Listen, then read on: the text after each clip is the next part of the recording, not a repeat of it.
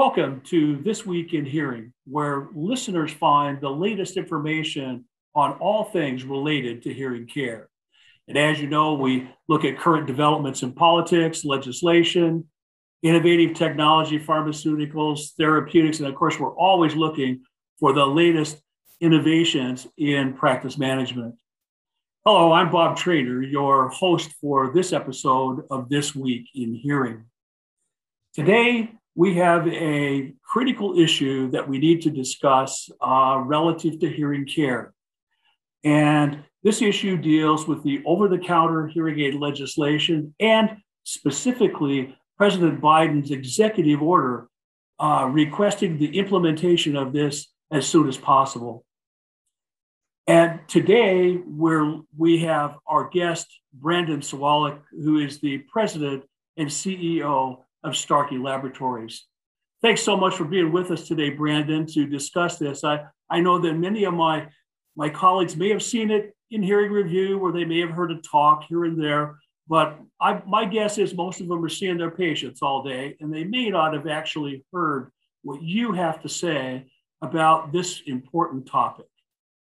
Well, thank you for having me, Bob. And I'm like you and many others, very passionate about our industry, and I embrace what's going on in Washington, D.C. and around the world on really spotlighting the importance of hearing healthcare.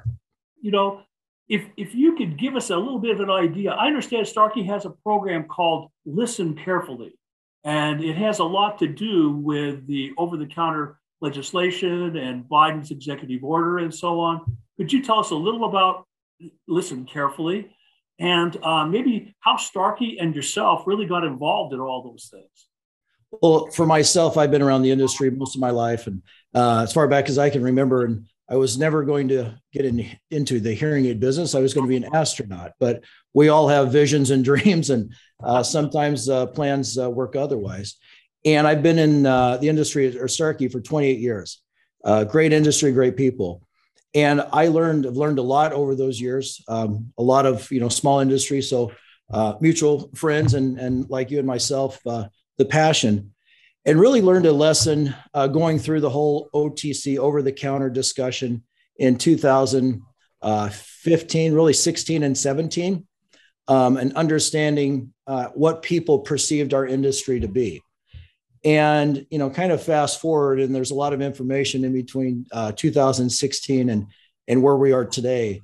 But, Listen Carefully, which is listencarefully.org, really is focused on the information on hearing healthcare. It's not just on OTC, but it's the facts about our industry, because whether it's, manufacturing, associations, go down the list.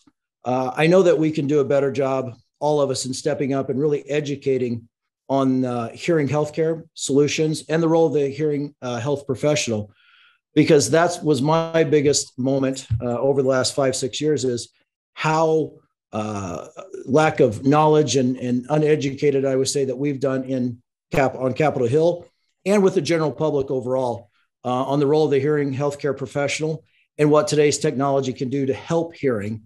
And so it's not to beat or out discuss, I'll say, the narrative that's going on in DC. We have to have our own narrative on the facts. So are there specific things that hearing healthcare professionals can do to be supportive of the efforts that you and Starkey and others of our colleagues are doing on Capitol Hill? Absolutely. And it's really here, Listen Carefully is, yes, something that, Starkey initiated. And we started with this site really in July, meaning wanting to do something after President Biden's executive order came out. And then the follow-up the next couple of days on from, I think it was Good Morning America, Wall Street Journal, New York Times, on articles about commoditizing a hearing aid. And we all know that it's much more than this. And we had been talking about it as my role as chairman with HIA, HIA's involvement, and everybody has the same intent. So we put together our website with the right facts, and really it's not as branded as Starkey. It's about, again, listening carefully and getting that information out for whether it's consumers, patients, it could be associations, and of course, hearing healthcare professionals could go on and get involved through your local member of Congress and state, because it's not just a federal level where this discussion is being had, it's at the states too. So it's sending letters, it's letting them know who you are and educating them on why the role of the hearing professional is important, from the examination, as we all know, the testing, to the selection, fitting, counseling, and the years of service and care, because it's not just the cost where they look at, everybody uses in the media the $6,000. It's much more than this in what's involved, as we know. So we have to educate, and we have been doing a good job, and everybody has been helping. I had the opportunity to go to listencarefully.org, which I would highly recommend to colleagues that watch This Week in Hearing, simply because it has some great information in there about what's going on, the kinds of things that not just Starkey, I think, and not just Brandon are doing for our profession, but it's an overall kind of picture of what we do and what's happening in various states and various issues.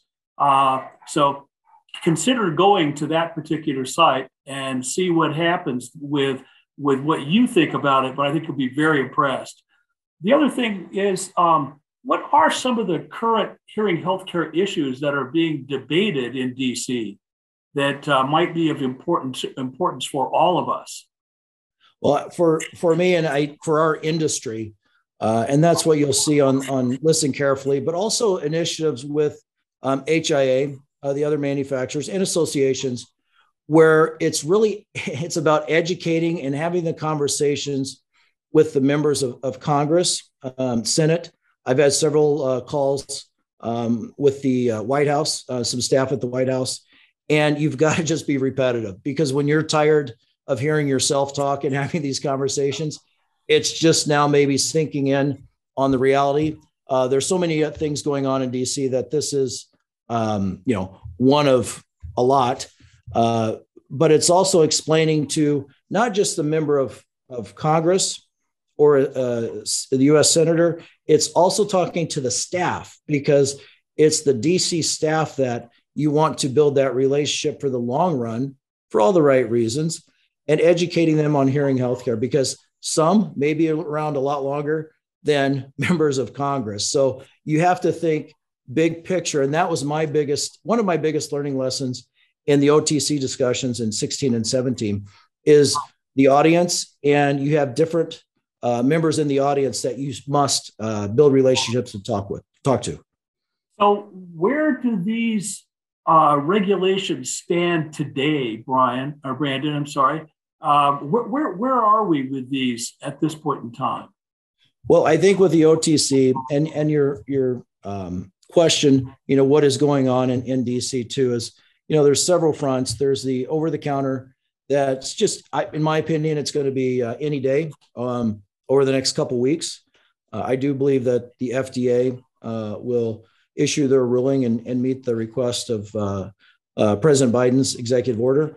And we welcome it, because it has been too long, and others have, startups and, as I say, kind of some bad actors have started taking advantage or manipulating the wording and confusing. Because for us and Starkey, I do a lot of interviews and over the last several years, and people automatically, the media and some, think that we're against, as an industry, over-the-counter hearing aids. It's furthest from the truth, because we're the ones making the products they're trying to make more available. And for us, I'm against doing it for the revenue and the profit, and making that more over the people and the patient satisfaction, because you have to make sure that we protect the patient satisfaction, which then protects the reputation of hearing aids. And we don't want a $50 or $100 PSAP per se, that's called a hearing aid, be confused with what we all know to be better hearing. And there's also the Medicare discussion, as we know, and that's kind of up and down and where that's going to land. But HIA and associations have been united on this front in working with members and educating members in the Senate on if they're going to be expanding Medicare, what's the right way to do it. If we want the people to have access, here's what we feel needs to happen. And then again, having those continued conversations, because if it doesn't happen this time, the conversation is going to come up in the coming years, because hearing healthcare is on the radar, period. Well, the idea of Medicare with hearing instruments has been a recurring episode for many, many years. I remember it back in the 70s, back in the 80s, back in the 90s, and so on. So we have seen this on and on and on. Now, with the climate in Washington at this point in time, there's probably a little more likelihood than there would have been before. However, one of the things that I had a lot of experience with over the years is the stigma of hearing instruments. When I started in the 70s, and a lot of my friends are out there that started about the same time, we remember that you'd have to be half dead before you'd come to an audiologist to get a hearing aid. And of course, it's not quite that bad now, but it's still not like some of the other handicaps and so on. You would think that with everybody having strings hanging out of their ears and all these things these days, that it'd be a lot better. But there's still that reservation among patients that really need to do that. From where you sit in HIA and as a mover and shaker kind of in the industry, where do you see the stigma factor these days? I think it still exists. There's more people that need what we all provide. As I kind of joke at times, but it's the truth. We engineer, design, manufacture, and deliver a product that really nobody wants, unless they have to, life-changing moment that makes them go and do something about their hearing loss. I think it's getting better. I really do, but it still exists, no doubt. And it's part of that education and us being more vocal. And it starts at, to me, hearing healthcare is community-based. And if you're in your community, you are known as the clinic, the practice that's going to help people with their hearing needs. And then educating the community, but also then the media, because we all see, it just raises the hair up on the back of my neck. It just drives me crazy when I see these pictures of hearing aids that aren't hearing aids. And, it's the big, thick BT and tube, and then the bud in the ear. And it's like, where are these pictures coming from? And whether it is Starkey or any other manufacturer, well, there's pretty slick looking products. And the best hearing aid is, for the patient, of course, is yes, what they need, but the one that's not seen. And, there's so much great technology out that it really starts with us as a profession.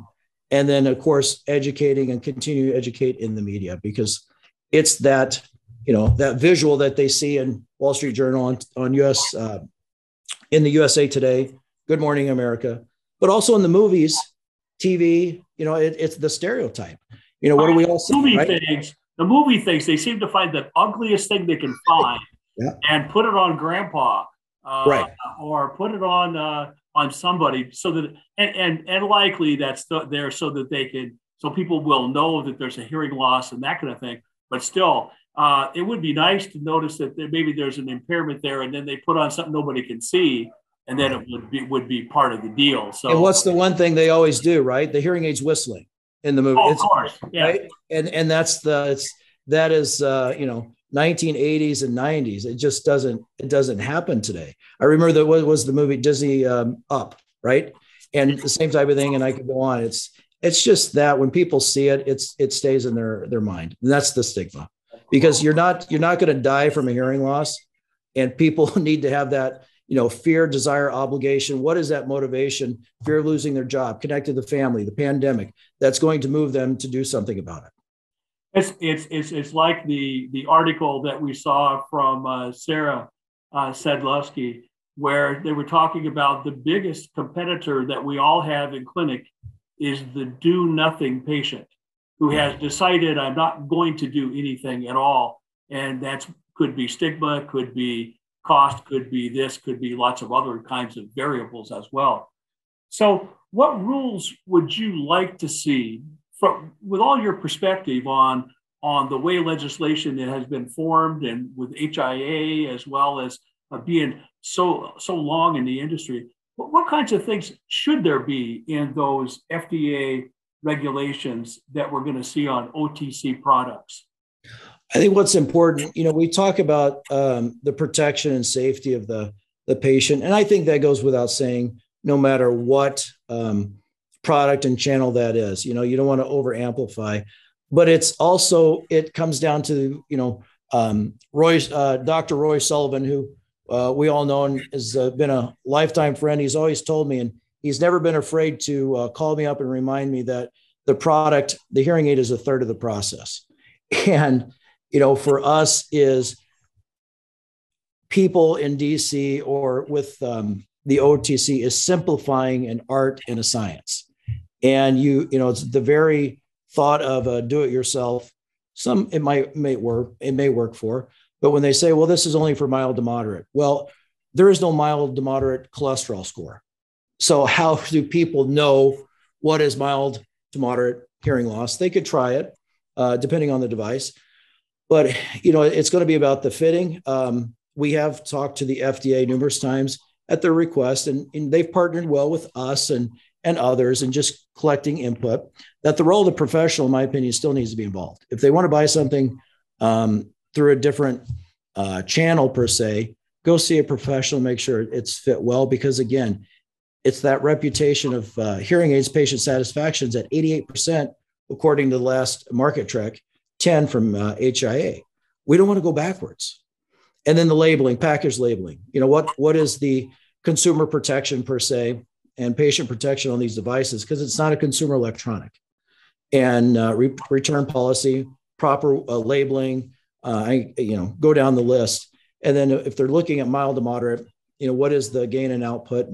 And there's that the consensus paper that came from all the associations that HIA endorsed, kind of providing those guidelines. So I'm optimistic.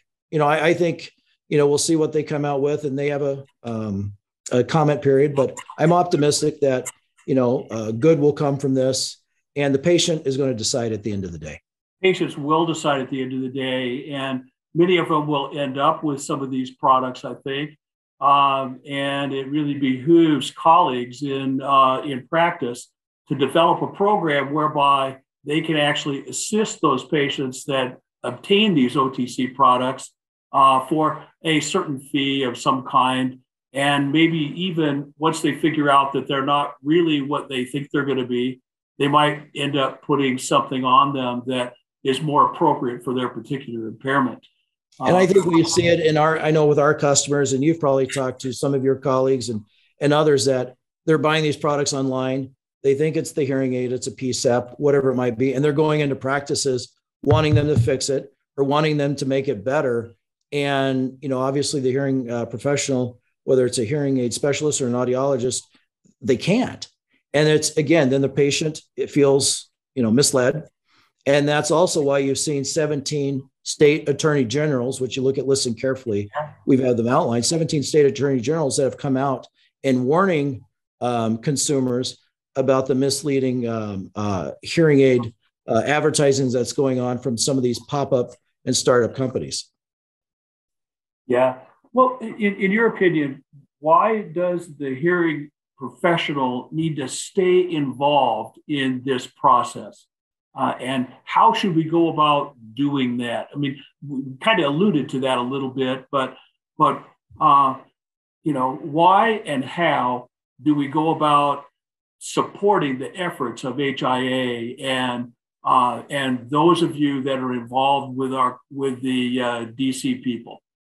Well, I think for why stay involved, or why the role of hearing professional is the service and care, right? It's of course the hearing test, and I'm not sold that the online hearing test is the magic bullet for people that are looking for hearing help. We know this. Neither are too many others, actually. And it's all about that. We are in a people business. It's the human touch. Whether it is, yes, people don't want to be sold. They want to be helped.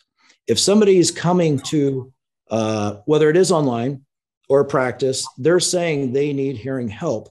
And then what is that role of the professional that's going to provide that help of solutions for them, and then help them and care and service for that product, that fitting for the years to come. The same can be done with online. I mean, over-the-counter product, it's now visible. It's the marketing from it because of this bill. But you and I both know for the last several decades and well beyond I started in this industry, whether it's catalog sales or whatever, cheap hearing aids have been around. I mean, this isn't respectfully anything that's brand new. It makes for good discussions and making sure it's done right. So, you know, our industry and the patient satisfaction doesn't go off course and backwards. But a hearing professional can offer an over-the-counter product. I mean, again, it's a cheaper solution per se, but it's about access. The whole thing with over-the-counter started with access and affordability. And professionals can hit both of those as it's community-based if they like. You know, I've been an advocate of practice differentiation by technology and product. You know, why should somebody go to Best Buy and buy a PSAP or buy a headset or buy something else? They should buy that at the hearing center. And honestly, when you offer these OTC products in your practice, you get to choose which ones are the best ones that you want to offer in your practice. And then you can offer a different program for people. I think, first of all, I want to encourage all of you to look at listencarefully.org, because it does have some fabulous kinds of information there, some things going on in various states by the attorney generals and so on, as well as some other great information that you can use with your patients as well. And certainly want to thank Brandon Sawalik from Starkey Laboratories for being with us. And in his position as president of HIA, as well as kind of looking at the profession, not only from the 10,000 foot level, but also right in the trenches at meetings where we just crossed paths here just a couple of weeks ago. Again, thanks so much for being with us. And with that, I will just say that I'm Bob Trainer, and I've been your host for This Week in Hearing with Brandon Sawalik, President and CEO of Starkey Laboratories. Thank you, Bob. I appreciate you having me on. And please, anytime, love to come on and have continued conversations for the greater good of our industry.